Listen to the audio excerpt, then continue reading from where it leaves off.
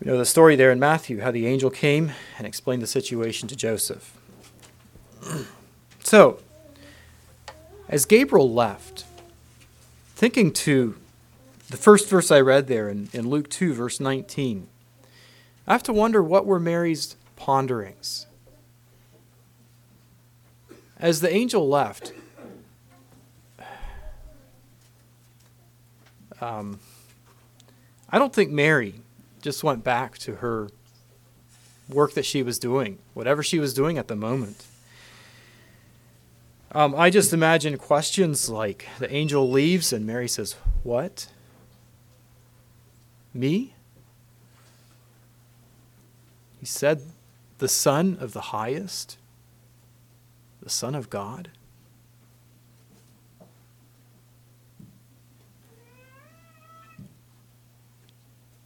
I think we all would have been left pondering. We all would have been wondering, what is the meaning of all this? The next verses go directly into Mary's trip, her visit to her cousin Elizabeth.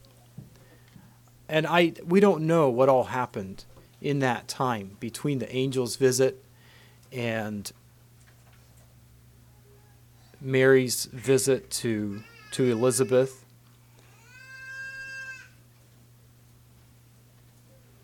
But I could imagine that there was a lot of misunderstanding when Mary talked to friends, different people, about the visit of the angel. And I would imagine that what took place in Matthew chapter 1, I think it is, where Joseph was considering this and was considering quietly putting her away. I would imagine that took place before Mary went to her cousin Elizabeth. And I don't know what their relationship was, how close they were as cousins, but probably Mary had a feeling that here was someone who she could confide in. It says in verse 39, we'll read through 45, "And Mary arose in those days and went into the hill country with haste, into a city of Judah, and entered into the house of Zacharias, and saluted Elizabeth. And it came to pass that when Elizabeth heard the salutation of Mary, the babe leaped in her womb, and Elizabeth was filled with the Holy Ghost. And she spake out with a loud voice and said, Blessed art thou among women, and blessed is the fruit of thy womb. And whence is this to me, that the mother of my Lord should come to me? For lo, as soon as the voice of thy salutation sounded in mine ears, the babe leaped in my womb for joy. And blessed is she that believed, for there shall be a performance of those things which were told her from the Lord.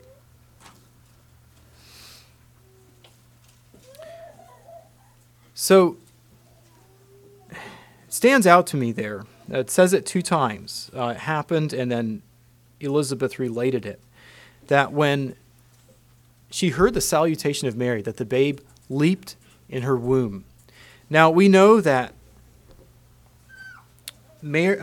Elizabeth was the mother of John the Baptist, who was we call him the forerunner of Christ. He came to prepare and to prepare the way for Christ to come and begin his ministry.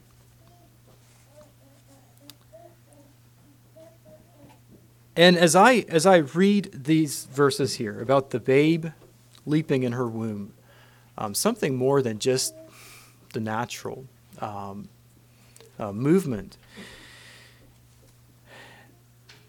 I believe that there was a connection of spirit somehow, even in the unborn.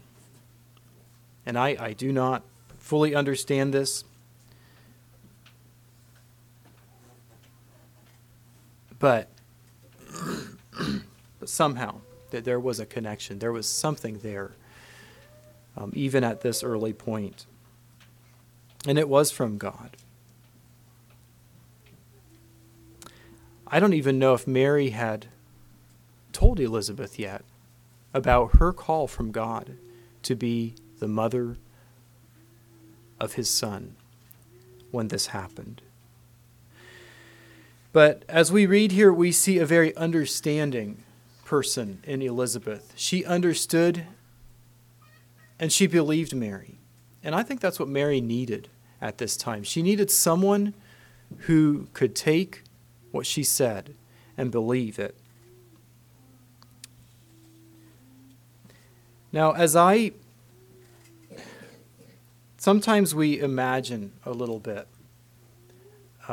when we read about the personality of a person, the nature of a person. And I generally think of Mary as being a quieter person, I guess I would say. And I'm not sure why. I'm not sure why I imagine that. But the next verses we want to read show a woman who was bubbling and pouring out. And as we read these verses, we call it the Magnificat. And I think of Mary as she's understood. And in being understood, she is able to pour out the feelings of her heart and what really is going on in there. She's able to let go of some of those hard things that she's faced and the misunderstandings of people. It says here, and Mary said, verse 46, and Mary said, my soul doth magnify the Lord, and my spirit hath rejoiced in God my Savior. For he hath regarded the low estate of his handmaiden. For behold, from henceforth all generations shall call me blessed. For he that is mighty hath done to me great things, and holy is his name. And his mercy is on them that fear him from generation to generation. He hath showed strength with his arm. He hath scattered the proud in the imagination of their hearts. He hath put down the mighty from their seats, and exalted them of low degree. He hath filled the hungry with good things, and the rich he hath sent empty away. He hath holpen his servant Israel in remembrance of his mercy, as he spake to our fathers, to Abraham, and to his seed forever. And Mary abode with her about 3 months, and returned to her own house. These verses here would be considered New Testament poetry, possibly a song coming from Mary. And she opens with the words, my soul doth magnify the Lord. Now that word magnify is the sense of magnification, not of something small made larger, but something of a distant object, which is large, being brought in for observation. And just to say it simply, like a telescope looking at a star. A star is huge. And a telescope a star is huge, but we see it as something small in the sky. A telescope brings it into focus so we can see it a little better. Mary said, my soul doth magnify the Lord. Now, as we consider God, God is great. God is very great. And yet, in our natural state, our human state, we only have a small view of God. We can't see God's greatness. But to magnify God is to bring him closer so we can see him better. To bring him closer so we can see him better, and also so others can get a glimpse of him. So, as we exemplify God by our lives and by our words, we magnify him. living our lives for him, speaking of his glory. That's how we can magnify God. But there was another way that Mary magnified God. She was a vessel that God used to bring himself closer so that we could get a better view of him, as she was the mother of Jesus, bringing Jesus, God's Son, into this world. She was the mother of Jesus by God's choosing. But she was chosen to be a vessel because she was one who desired to please God. She was a common woman. Maybe something to consider here. Could one from our midst have been chosen to be the mother of our Lord?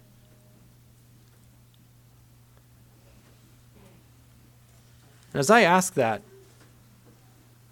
Mary, like I said, I think she was a common woman. She wasn't a perfect woman. She wasn't super way above the heads of everyone else. She was just one of those people desiring to please God. And so I would say yes. I believe God could have, if we were in that time, God could have chosen one here to be the mother of our Lord, because there is that desire to please and to live for God.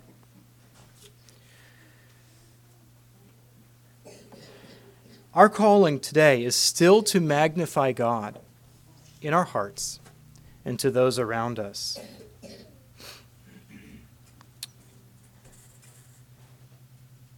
Mary's next phrase, "And my spirit hath rejoiced in God my Savior." I pull out that word rejoiced. That would mean, or give the connotation of, to jump for joy. Now, I said about my kind of ideas of Mary being a quiet person. But she is rejoicing. She is ready to jump for joy because of what God has done. What he is doing, was doing with her and through her. I get the feeling that she is, actually it says it here, "My spirit hath rejoiced." My spirit, from the core of her being, she was rejoicing and just couldn't hold still. She is bursting forth in song. This morning, as we were singing that first song, "O Holy Night," there was a phrase that kind of resonated with this thought here. The phrase, "Let all within us praise his holy name." That wasn't just Mary. Today, we have the ability that all within us to lift up the name of God. And I don't know. I hope that you have that feeling sometimes. I can connect with this. But sometimes you just, for me, it's when singing sometimes. You just want to let it go. And that is rejoicing in our spirit from the core of our being. And that was Mary's testimony and her experience at this moment. In verse 48, she said, "From henceforth all generations shall call me blessed." And I pulled out that word in verse 28, and I missed it in verse 45. In verse 45, Elizabeth attributed that word, blessed, to Mary. Blessed is she that believed. Now, if you study into it, it's actually 3 different words in the original. Verse 48 here, all generations shall call me blessed. And that would mean to pronounce fortunate. Verse 45, Elizabeth, where she attributed the word blessed to Mary, that would have the meaning of supremely blessed or fortunate, well off. So a little bit of the same connotation there. When Gabriel said the word, blessed art thou among women, that would have the meaning to endue with honor. Mary was called in honor. And so I'm not sure exactly how closely they were understood to be the same thing in the original. But as we consider Mary being blessed because of how she was called, what she was called to be the mother of Jesus, we know that some in our time, some throughout history, and even now to time, have taken this out of context, where Mary is actually idolized and worshipped, which was not the intention of anyone here, the angel, or of Mary herself. She was not lifting herself up to such a state. Simply, Mary was given an assignment of honor, a blessing that will never be forgotten. And I think as we think of that, we can honor her in such a way as the mother of Jesus.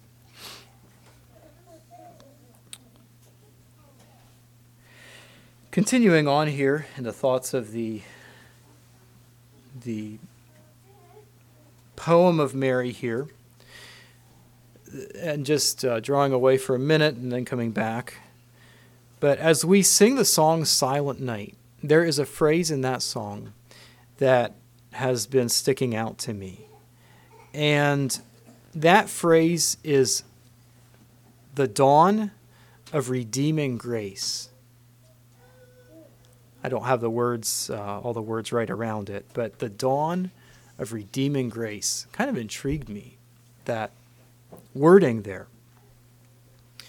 As we think of the dawn of redeeming grace, when I think of dawn, I don't know, I think it might have been when my brother and I would go squirrel hunting. He'd say, you want to be out there at the crack of dawn. You want to be out there just as the day breaks forth, when it starts getting light. So the beginning of the new day. As we think of redeeming grace, it's God's grace coming down and cleansing sinful man and restoring him to the relationship that was broken in the garden. And this is what was happening. As Christ was coming, it was the dawn of a new day. Mary here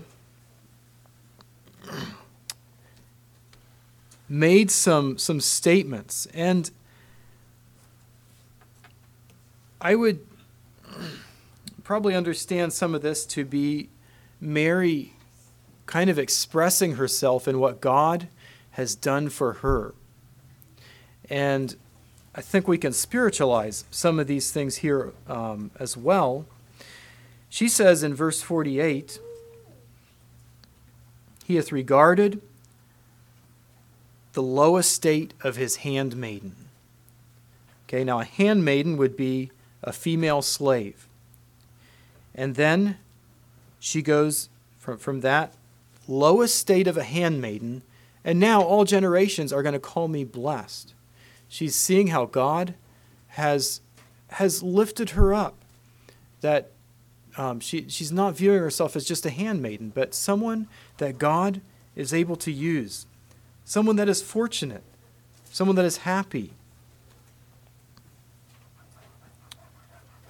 And even today, man is able to go from a slave to darkness, a slave to sin, to a saint. God is still raising people up through Jesus Christ.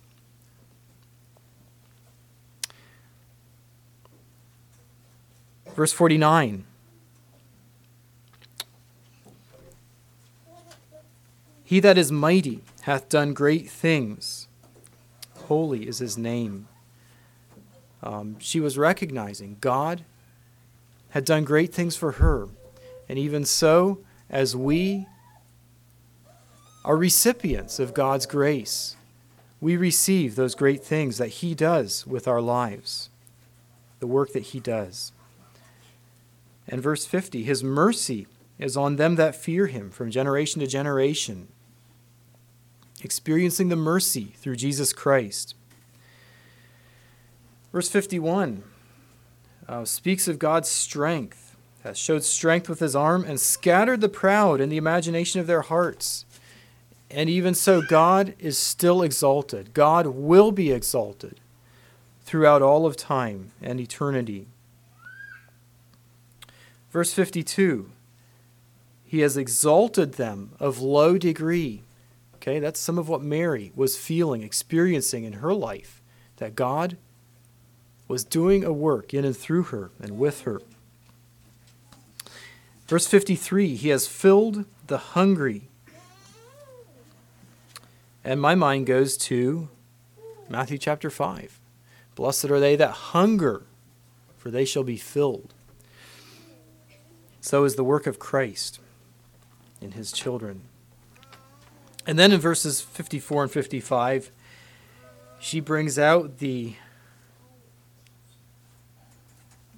fulfillment of prophecy, his covenant with Abraham and his seed. He hath holpen his servant Israel in remembrance of his mercy, as he spake to our fathers, to Abraham, and to his seed forever. He was bringing that promised Redeemer into the world. We could go into the prophecy of Zacharias in the later chapter here, verses 67, continuing on there for a bit. I don't think we will this morning. But when John the Baptist was born, and Zacharias' mouth was loosed, he was able to speak again, and he went into it. Another poem here, New Testament poem, looking at the salvation of Israel, the salvation of the world there through Jesus Christ. Now I want to go into Luke chapter 2. So John the Baptist was born, and then 6 months later we come to Luke 2 here, where the whole world, it says, was to be taxed. And this would have been not necessarily all peoples of the earth, but those under the Roman Empire, called together for census purposes. And in the first few verses here, we have all going to their hometown, where they would have been born, where they would have been raised. And so in that, we find Joseph and Mary. Verse 4, we'll start reading. And Joseph also went up from Galilee, out of the city of Nazareth, unto Judea, unto the city of David, which is called Bethlehem, because he was of the house and lineage of David, to be taxed with Mary, his espoused wife, being great with child. And so it was, that while they were there, the days were accomplished, that she should be delivered. And she brought forth her firstborn son, and wrapped him in swaddling clothes, and laid him in a manger, because there was no room for them in the inn. Just want to point out here, it still uses in verse 5 the term his espoused wife. Now, if we look again in Matthew there, Joseph was told by the angel to take Mary as his wife. That was at night there. And that's what Joseph did then. So at this point, Joseph and Mary were husband and wife. And I think we can know as well from the stellar character of Joseph and Mary that they would have been married, making this trip together. But that night, in the lowly stable, the Savior was born. And again, I ask, what went through Mary's mind as she swaddled that dear little baby?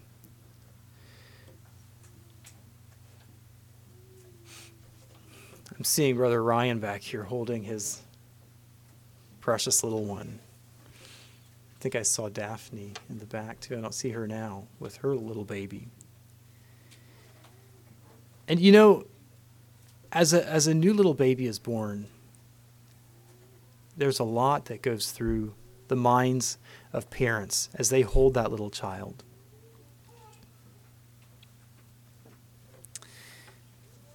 But what about Joseph and Mary as they held that little baby Jesus? Was there more that went through their minds than through the minds of typical parents? I'm sure they had the normal feelings. Mary had the normal feelings of motherhood, that bond with her son, that love, and just the precious moments there. But was she also filled with some questions? Did her mind go back to that visit that Gabriel paid to her?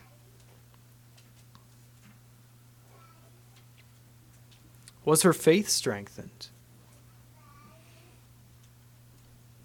I would think it was.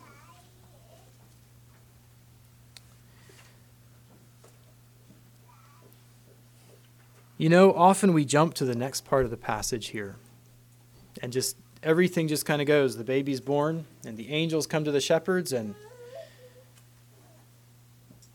but I think Mary was sitting here pondering, and somewhere out there on the hills there were the angels and the shepherds. And Mary was still here. It was quiet in the stable there. And she was enjoying her little baby. And pondering in her heart. So while Mary's pondering in the stable, we're going to go to the next verses. The visit of the shepherds.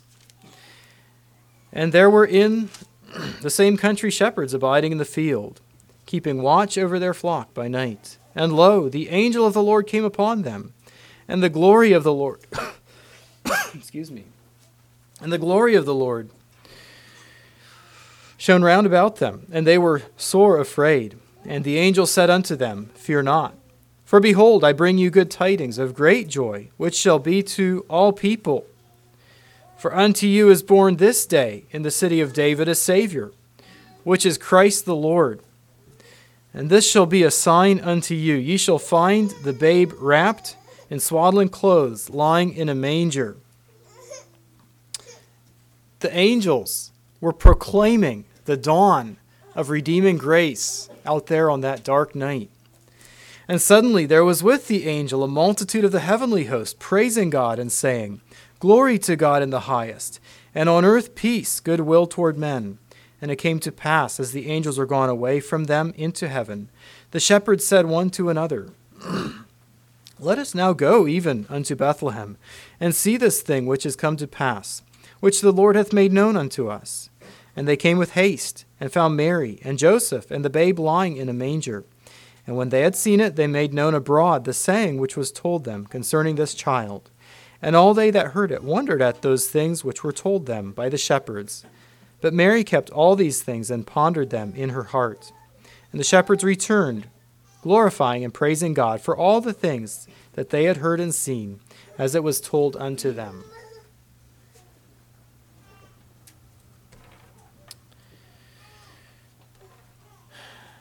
So the shepherds came and paid their visit to Mary and to Joseph and to Jesus.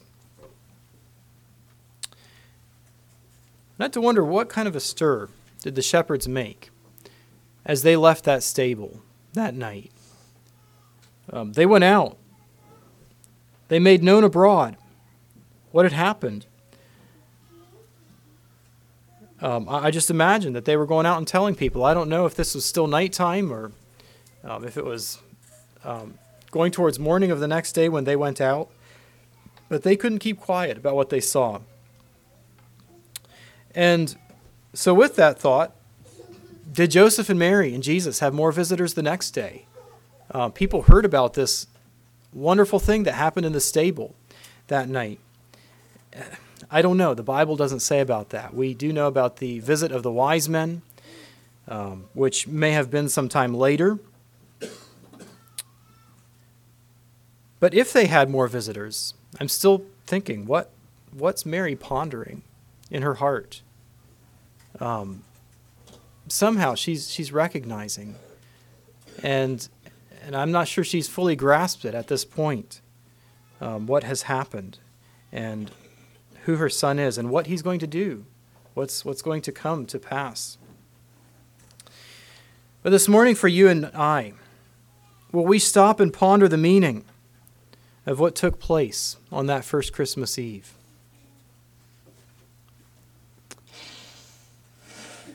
The dawn of redemption for the human race, and redemption for me. Do we view Christ's birth as the focal point, or does it go further? As we think of his work on earth and his death, his resurrection, as we think of his present work, does our view of Christ go beyond to what's coming yet, of his second coming to this earth? His work is not done yet. It's continuing. And he is coming again. As we look back, and as we read through the Gospels, so many people were not prepared for the birth of Christ. But as we look forward, will you and I be prepared when he comes again? Are we stopping? Are we pondering the second coming of Christ to this earth, to take the redeemed home to be with him?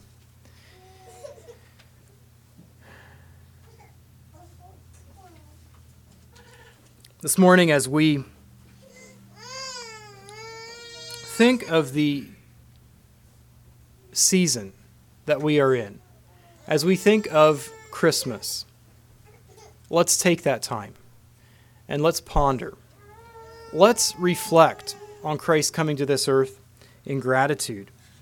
But let's not stop there. Let's reflect on what he is doing right now and what he is planning to do at some time in the future. And, that is going to be the announcement of Christ's birth was very worthy of the angels. But his second coming would be worthy of an announcement of angels as well, I believe. And I don't know how all it's going to take place. We don't have to know how all it's going to take place. But what we need to do is to be ready for that. And I trust that is our heart's desire, each one of us. I'm going to invite you to stand for a closing prayer and dismissal.